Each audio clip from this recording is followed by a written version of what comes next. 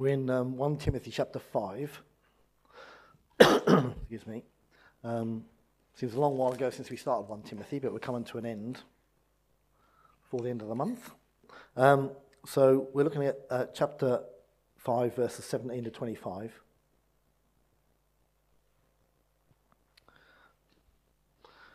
And on the originally when I broke it down, I included the first two verses of chapter 6, but I'm not going to speak about those, so I'm not going to read them. And Kevin doesn't have to worry about them next week either. So, verse 17, the elders who direct the affairs of the church well are worthy of double honour, especially those whose work is preaching and teaching. For the scripture says, do not muzzle the ox while it is treading out the grain, and the worker deserves his wages. Do not entertain an accusation against an elder unless it is brought by 2 or 3 witnesses. Those who sin are to be rebuked publicly, so that the others may take warning. I charge you in the sight of God and Christ Jesus and the elect angels to keep those instructions without partiality and to do nothing out of favoritism. Do not be hasty in the laying on of hands and do not share in the sins of others. Keep yourself pure. Stop drinking only water and use a little wine because of your stomach and your frequent illnesses. The sins of some men are obvious, reaching the place of judgment ahead of them. The sins of others trail behind them. In the same way, good deeds are obvious, and even those that are not cannot be hidden. So, as I said a couple of weeks ago, this is sort of like a practical sort of teaching from Timothy to the church, from Paul to Timothy and to the church in Ephesus. And that's what I'm just going to sort of concentrate on this evening. As I said a couple of weeks ago, the church was called to make disciples. We saw that a couple of weeks ago or a few weeks ago with Johnny, go and make disciples, and we had a message on Acts 1, to go and be witnesses. And this is sort of flowing out of that, when things are not right in the church, that's when we're not making disciples and then we're not being witnesses. And therefore we have to be wary of the things that we're doing in the church. And that's what Paul is trying to teach the people in Ephesus during this letter that he's writing to their pastor. There was obviously some issues going on in the church, and we know that, otherwise we wouldn't have the letter to start with, and Paul wanted them to be dealt with so that it wouldn't affect the ministry of the church. Because the church is always on trial, isn't it? We're always on trial from those looking on. You might have various feelings about the Hillsong Church, but in the eyes of the world, it's part of the church. And we've probably all seen recently how the media have sort of got hold of this story about the problems in their leadership and how that sort of got bigger and bigger and how that can sort of affect, if you like, how people view the church as a whole. And, we know Jesus said, didn't he, that Satan would send wolves in sheep's clothing into the church to discredit the church. And these things happen all the time. So he comes up with this sort of very practical teaching through the Holy Spirit to help the church manage different things so that they keep a good witness for themselves. Right from the start, the church leadership knew that to keep on shining like stars in the universe, that we had to be doing things right, and we had to, not foul up, if you like. And so a lot of this is practical teaching to do with that. The church is never going to be perfect because it's full of sinners saved by grace. None of us are perfect. Well, I'm sure we all know that. But to be a credible witness to those around us and the church in Ephesus, they had to demonstrate that they were seeking to live their lives by the word of God. And this kind of teaching is just as important today as it was back then. As I said, we've looked at this. We've gone through 1 Timothy. We even did one on a Sunday morning. Johnny did that about elders back at the beginning of January. And so in that section that Johnny dealt with in 1 Timothy 3, Paul talks about the characteristics and qualities of an elder. And we looked at that. But there was obviously some things that Paul felt he still needed to say. So he jumps from chapter 3 and he jumps back to this subject in chapter 5. But he makes a distinguishing mark here, if you like, about elders and pastors. So in chapter 3, when he's talking in the section that Johnny dealt with, he uses a Greek word that we know the root of, which is episkopoi, right? So we get episcopal from that.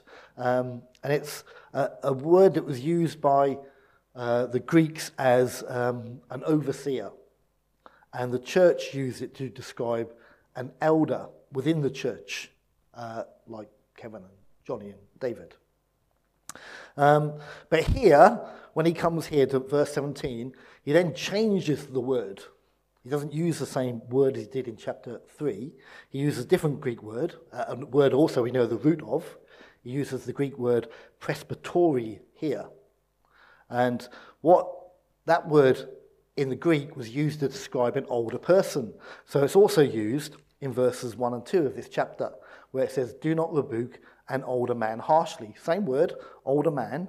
And in verse 2, older women as mothers. And so he uses the same word, older, presbytori, okay? But here in verse 17, it's translated as the elders. So you think, whoa, hold on a second, why is there a difference there? But because the context here is he's talking about, if you like, the best way to put this, the elder, if you like, or the older elder, or the top elder, or the chief elder, if you like. And so what the church did was use that word to describe a pastor in a church. And so when we're looking at this, what we're really looking at from verse 17 is about the role of being a pastor. This is what Paul is distinguishing here, aside from being an elder, which is why he puts in there the elders who direct the affairs of the church well, especially those whose work is preaching and teaching, because that was the main role, or one of the main roles for the pastor. So this little section is about pastors, really. And it's not easy for a pastor to speak on this, and in fact, if I was going to be here for another, few years, I'd have handed this over to Kevin or Johnny or David or somebody. But I'm only a pastor here for another 2 more weeks, so there you go. I can say what I like, really. But it's my last Sunday evening, and you're here to witness that. Hallelujah, praise the Lord. Not my last Sunday evening here, but my last Sunday preaching here. So basically what Paul's done here is he's giving us some further teaching about pastors here for the church. Because he wants the church to keep a gospel focus at this point, and to keep a gospel focus and to continue to shine for Jesus. They need to make sure that those who are perhaps doing the pastor work, the teaching, the preaching work as well, they need to be cared for, but also looked at and tested, if you like, as well. So he starts off with this interesting statement. The elders, or we'll say the pastor, who directs the affairs of the church well, are worthy of double honor. What does that mean? Well, again, he uses the same word as he does in verse 3. In verse 3, it says this: give proper recognition to those widows who are really in need. So the word there is translated recognition, and here it's translated honor. But it means the same thing. Because then, a couple of weeks ago, if you remember, I said when it was talking about widows, it meant about giving them financial or material support and supporting them in their lives completely. And so what he uses the same word here to refer to a pastor. The pastor is worthy of double honor, he says. So that means, basically, that the pastor is worthy of double recognition within a church fellowship. Paul uses the word double. I like that. I don't know why, but he does. I think he's trying to emphasize the whole point. Does that mean that the pastor should get double pay? No, it doesn't, just in case you're wondering. But it does mean that the pastor's work should be recognized for what it is. As you'll be getting a new pastor soon, this is very important for you who are members of the church to think about. It's important for all church people, but it's always important to remember this. And I'm not just saying this because I am a pastor, because I won't be in 2 weeks, so that's what I said. But it's important for me to say it to you this evening. So in this context, Paul wants the pastor to be treated in a way that makes the gospel shine in a way, not just within the church, but without the church as well. So when we go back to the widows, the recognition, the Greeks use this word to say that people should have financial support, and they should have this respect as well. Now, financial support. How do we think about that when we come to a pastor? Do we pay a pastor? Do we not pay a pastor? How much do we pay a pastor? How much do we not pay a pastor? All these things have been questions that the church wrestles with, down the centuries.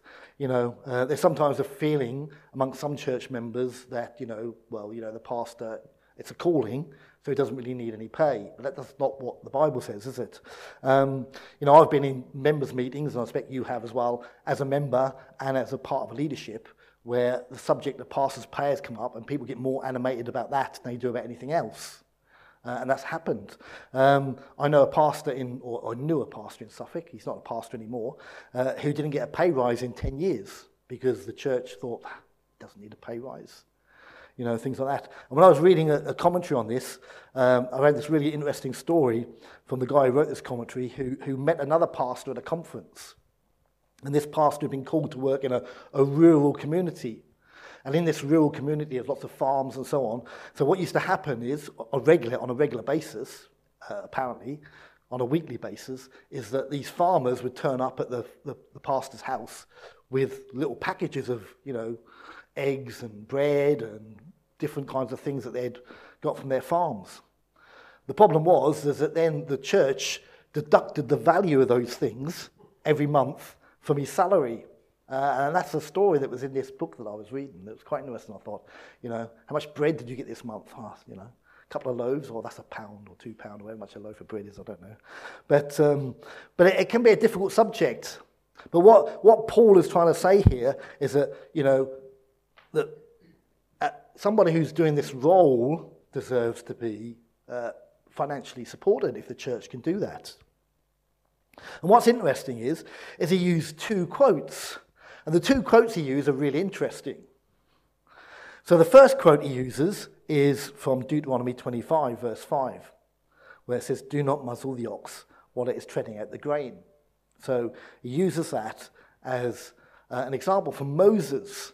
And he's used that before, because when he was writing to the church in Corinth, he wrote about this as well. Because when he was writing to the church in Corinth, he obviously got a bit exasperated about the fact that the church weren't supporting him and Barnabas in their ministry. Him and Barnabas were trying to support the church, preach and teach and work, and that the church weren't supporting them.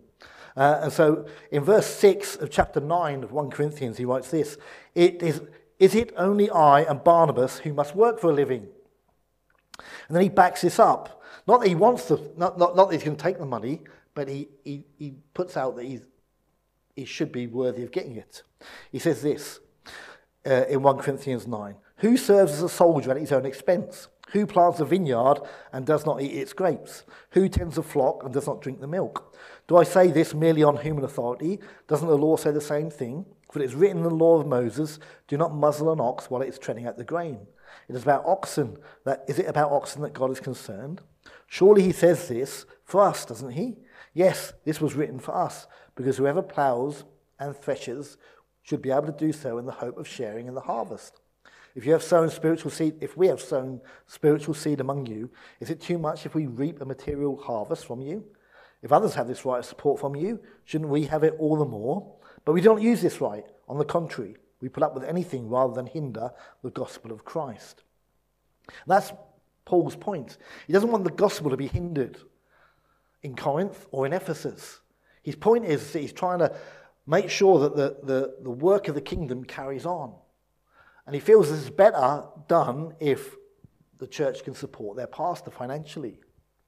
The other quote, which is really interesting, where he says, "For the scripture says, the worker deserves his wages," that actually comes from Jesus himself. And that actually comes from the Gospel of Luke. That's really interesting when you think about this, isn't it? Because Paul and Luke were travelling companions. We know that. We thought about that last week in Acts. And Luke had obviously been working on his gospel. And Paul maybe had his own copy. But Paul takes a quote from Jesus out of Luke's gospel. For Jesus said this, stay there eating and drinking whatever they give you, when he sent the workers out in Luke 10. Stay there eating and drinking whatever they give you, for the worker deserves his wages. That's what Jesus said. And so Paul uses that quote to say this is what you should be doing for those who serve in the church. So what Paul is saying here is, how you work that out in actual pounds, shillings and pence or whatever it is nowadays in the 21st century, how you work that out as a church is very different, and churches are very different, of how they do things. But what the New Testament is telling us is that a pastor should be receiving financial support from the church.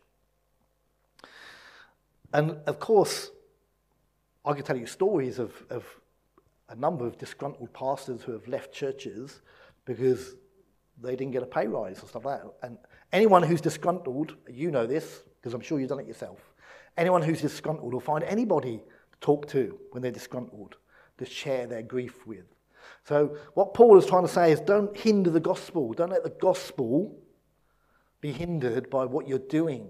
Share this with your pastor. Make sure that he's worthy of this honour. It's not just about pay, though. It's also about respect as well. Now, the church has sort of over-applied this, I think. The elder who directs the affairs of the church well are worthy of double honour or worthy of recognition. Excuse me. The church have over-applied this down the centuries, I think. When Alice, though, there's a little story from ourselves. So when Alice and I were missionaries, we went to a conference once. I can't remember where it was. And someone from the mission that we worked with introduced us to this Church of England vicar. And I can't remember exactly the exact words that he said, but this is just an example. But this is basically what happened. So the person from the mission introduced us to this vicar. And he said something along the lines of, this is Paul Smith from St Helens in Leeds. At what point the vicar interrupted and said, well, actually, I'm the Right Reverend Paul Smith. At which point I thought he was expecting Alison to curtsy or something like that when he said that. But that's how the church over-apply things.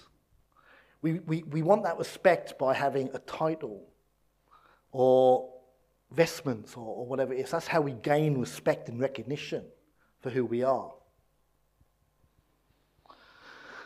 But fancy titles and fancy vestments and so on is not what Paul's talking about here, is he? He uses that word of recognition, and he says, if this person is preaching and teaching and working, then that should be recognised within the church, and they should be shown respect for that. That's what Paul is trying to get to here.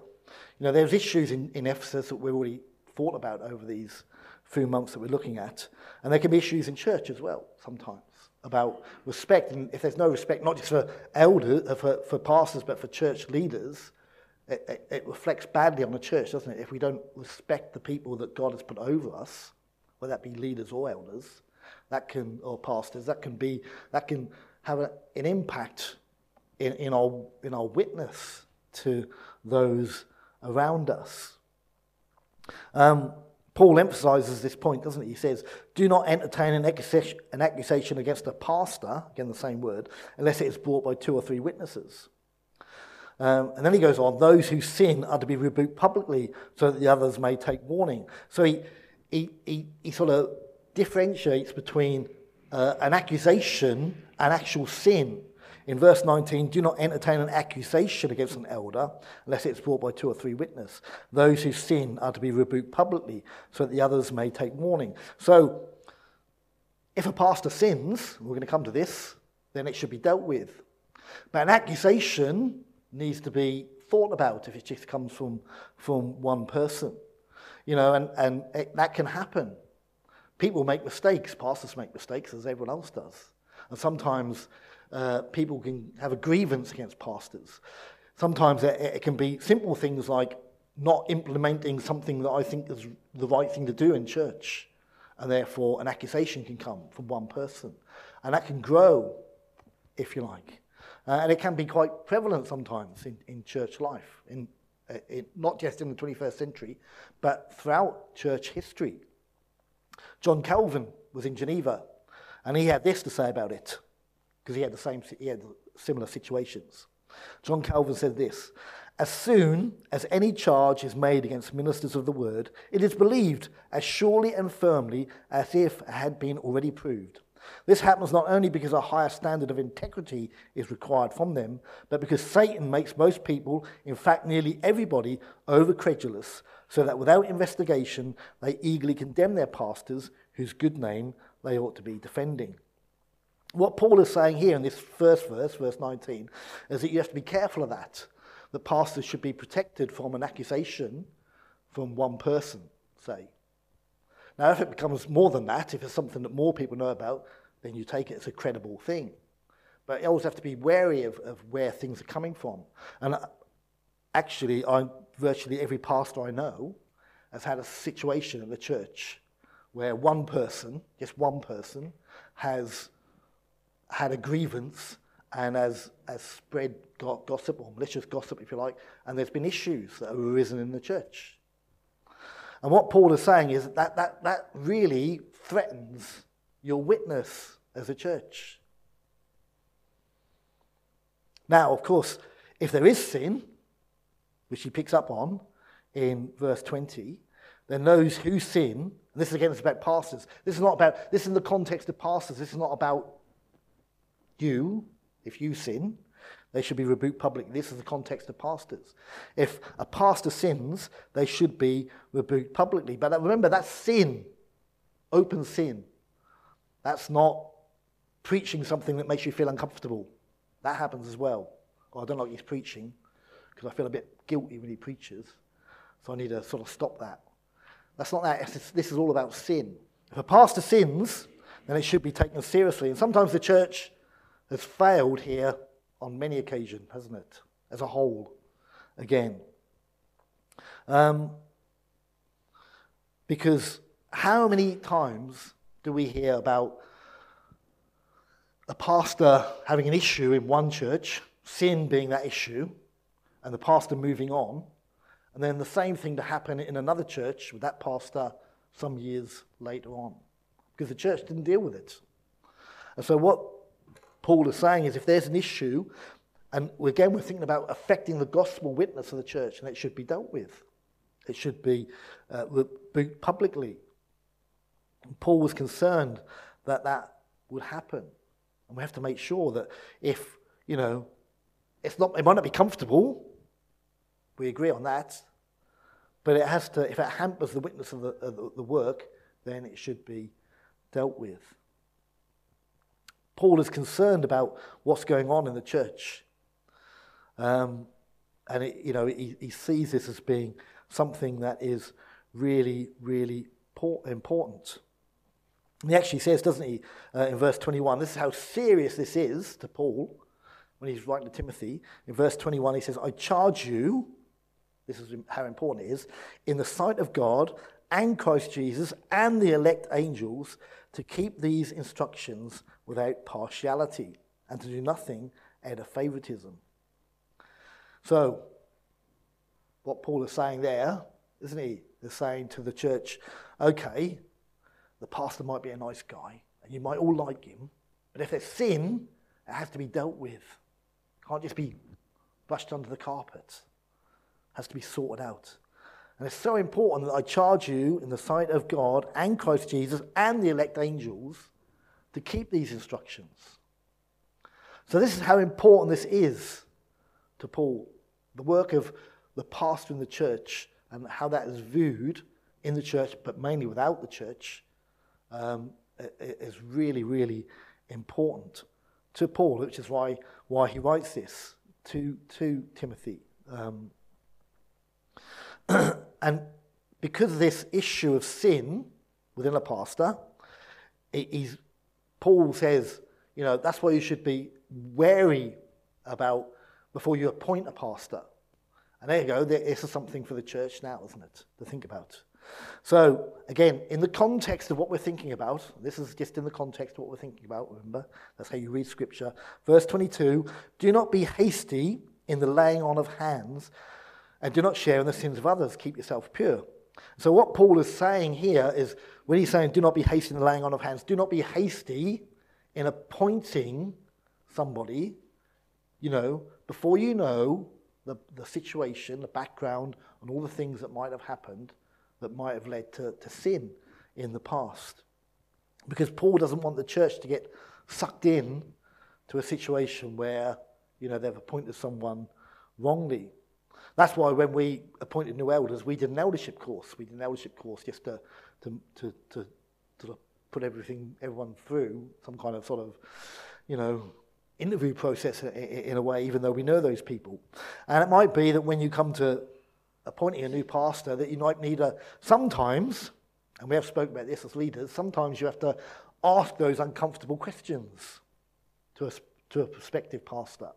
And when Paul says don't be hasty, and I know it's easy for me to say, and the church might be thinking, oh yeah, but Andrew, you're going, and we need somebody to come quickly. We need a new pastor quickly. But what Paul is saying is, well, just hold on a second. Don't be hasty. Just make sure you're doing the right thing, because, those who, there could be a situation where people have sinned. The sins of some men are obvious, he says in verse 24, reaching the place of judgment ahead of them. But the sins of others trail behind them. So some sins for prospective pastors might be obvious. So, whoa, hold on a second. But the sins of some of them might trail behind them. You might not know about those things. That's why you need to be wary. This is what Paul is saying. In the same way, good deeds are obvious. Well, yeah, that's great.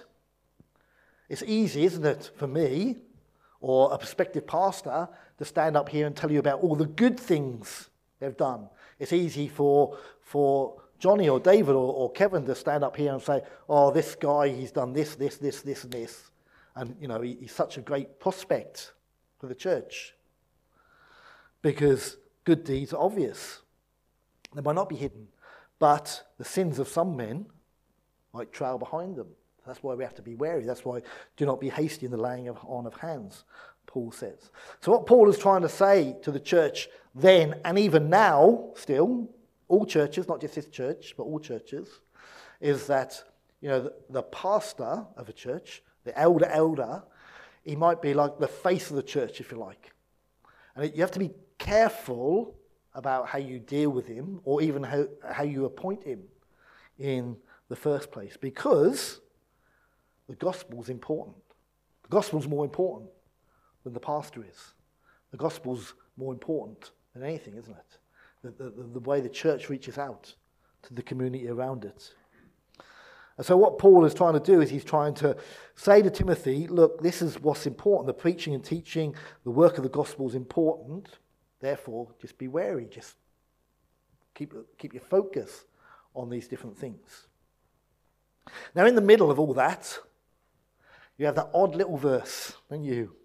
Verse 23, where all of a sudden Paul takes a tangent over here somewhere and says, stop drinking only water and use a little wine because of your stomach and your frequent illnesses. Wow, that's a nice little verse, isn't it? In the middle there. Hey, you know what? And you get a commentary on 1 Timothy 5, right? And there'll be about 2 or 3 pages on most of it, and about that much on that one verse, verse 23. And you think, why have people got so much to say about verse 23? And you can read lots of weird and wonderful things about 1 Timothy 5, verse 23. You can read about how the alcohol or the little wine that Paul says to Timothy to drink was alcohol-free. You can read a lot about that. You can read also a lot about how it definitely wasn't alcohol-free as well. You can read a lot about whether Christians should drink and not drink, and all those different things. But here's the thing. It's got nothing to do with that, has it, at all? it's there. It's like if you want to pluck it out of the context, you can say what you want about it. But why is it there, here, in this context? It's here in this context because Timothy was the pastor of the church at the time when Paul's writing this. And Timothy obviously had lots of frequent illnesses due to his stomach. Now, I know that, and you know that. Poor Timothy, I mean, he's a bit embarrassing, Timothy. Paul's embarrassing Timothy when he got stomach issues. Spending a lot of time in the toilet, Timothy, But he does that, and the reason he says it is because Timothy obviously was drinking only water. The water wasn't like you would have, comes out your tap all nice and clean and fresh and lovely from Northumbria water. It was probably a bit manky, lots of nice things in it that shouldn't be there. And Timothy was obviously ill all the time. And that doesn't do very well when your job is preaching and teaching, does it? If I said to Kevin Potts here, Kevin, if I'd have rung him up this afternoon and said, Kev, I can't come this evening because bad stomach. Can you just preach for me? And then Kevin said, I've got a bad stomach as well. I'll ring Johnny up. Johnny, can you come up? Can you preach tonight? I'd like to, but I've got a really bad stomach. Dave Loxley will do it. Stomach's really bad today. Kevin Fletty, last resort. Fletty. I can't do it either. Your job is teaching and preaching. You've got to be able to do that on a frequent basis, haven't you? You've got to be well enough to do that, fit enough to do that. Timothy had his issues. That's why Paul says, stop drinking only water and use a little wine. Now, I don't care what you think about drinking, couldn't care less. But for centuries, right, people used wine for medicinal purposes, to line their stomach, to help them. That's what Paul is saying here, emphasis on a little wine. He's not saying go down to odd bins and buy a few crates of wine, is he? He's saying, just have a little wine, Timothy. It'll help your stomach. It'll calm you down. Then you'll be able to do your job. What's your job? Preaching and teaching, sharing the gospel. That's the only reason it's there. When you read all the other rubbish from verse 23 about whether you should drink or whether you shouldn't drink or whether it was alcohol-free wine or not, you can take that and put it where it belongs in the bin. Okay? Because it's got nothing to do with that at all. That's not what Paul is writing. It's in the context of being a pastor and preaching and teaching. Timothy couldn't do the work of a pastor if he was always ill. It's as simple as that. So that's why that's there. And it's only here because this is what Paul is directing our thoughts to. He's directing our thoughts to the pastor of the church, which I am for the next 2 weeks. So I expect double honour for the next 2 weeks, okay? If nothing else, just from you, 25 people. But it's really, really important when you think ahead, isn't it? Not just for now, but for the future of any church. It's really important about how... Because the mission of a church can be hampered, can't it? Because here's the thing. Look at you. Some of you all got jobs. Some of you haven't. Some of you have been fortunate enough to retire and stuff like that.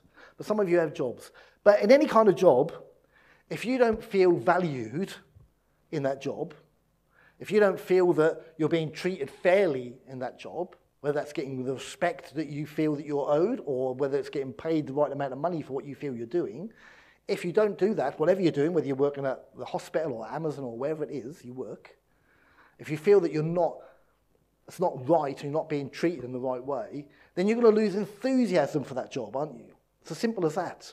However much you might want to work for the hospital or the NHS or for Amazon or for Sainsbury's or whoever it is, or teaching or whatever you're doing, if you feel you're not being treated right, you lose your enthusiasm.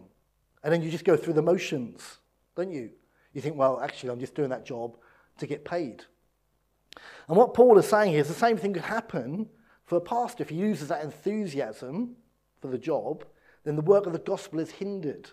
That's why he says, the elders who direct the affairs of the church well are worthy of double honour, especially those whose work is preaching and teaching. Now, if there's issues involving sin, that needs to be dealt with, as we've said. We shouldn't let things get covered up. But here's the thing. the elder, which you will have again soon in God's time, is worthy of what it says here. This is Scripture. We don't make this up. This is what Scripture says. It's what Paul is saying. And it's because the work of the gospel shouldn't be hindered by anything that goes on in the church.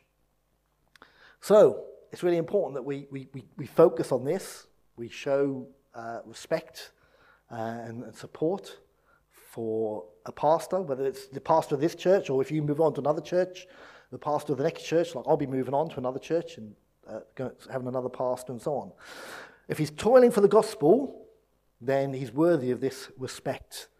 But most importantly, I suppose, he's worthy of your prayers as well. Now, as I say, it's not always easy to say that as a pastor, all that, but it has to be said sometimes, it comes from Scripture. And I hope that practically that's a good encouragement and a challenge and a lesson for all of us who meet here this evening. I'm going to close with prayer. Let's pray, shall we? Heavenly Father, we thank you for your word, Lord. We look to you always, Lord, for how we serve you and what we do and how we live for you practically and how we serve you in the church practically. And Lord, we just pray now, Lord, I want to pray for the church here, Lord. I pray for whoever it is you bring here to be the next pastor of this church, Lord. I pray, Lord, that you would, as we thought this morning, make your will clear. But I pray, Lord, that when that person comes, Lord, that the church here, the members will treat that person in the right way. I'm sure they will. I know they will. But Lord, it's always good to have that reminder in your word. Just to give us that encouragement to think about that, not to take that person for granted, whoever they are who comes, but Lord, to respect them and honour them in the way that would not hinder the gospel, so the gospel would go out and reach the community in which you've placed us, Lord, and also to encourage the people who come into this building week in, week out. We thank you for your word, Lord. We thank you for this day that we've been together. I pray, Lord, that you just be with us throughout this week ahead, Lord. Whatever we're doing, wherever we're going, help us to shine for you. For I pray this in Jesus' name. Amen.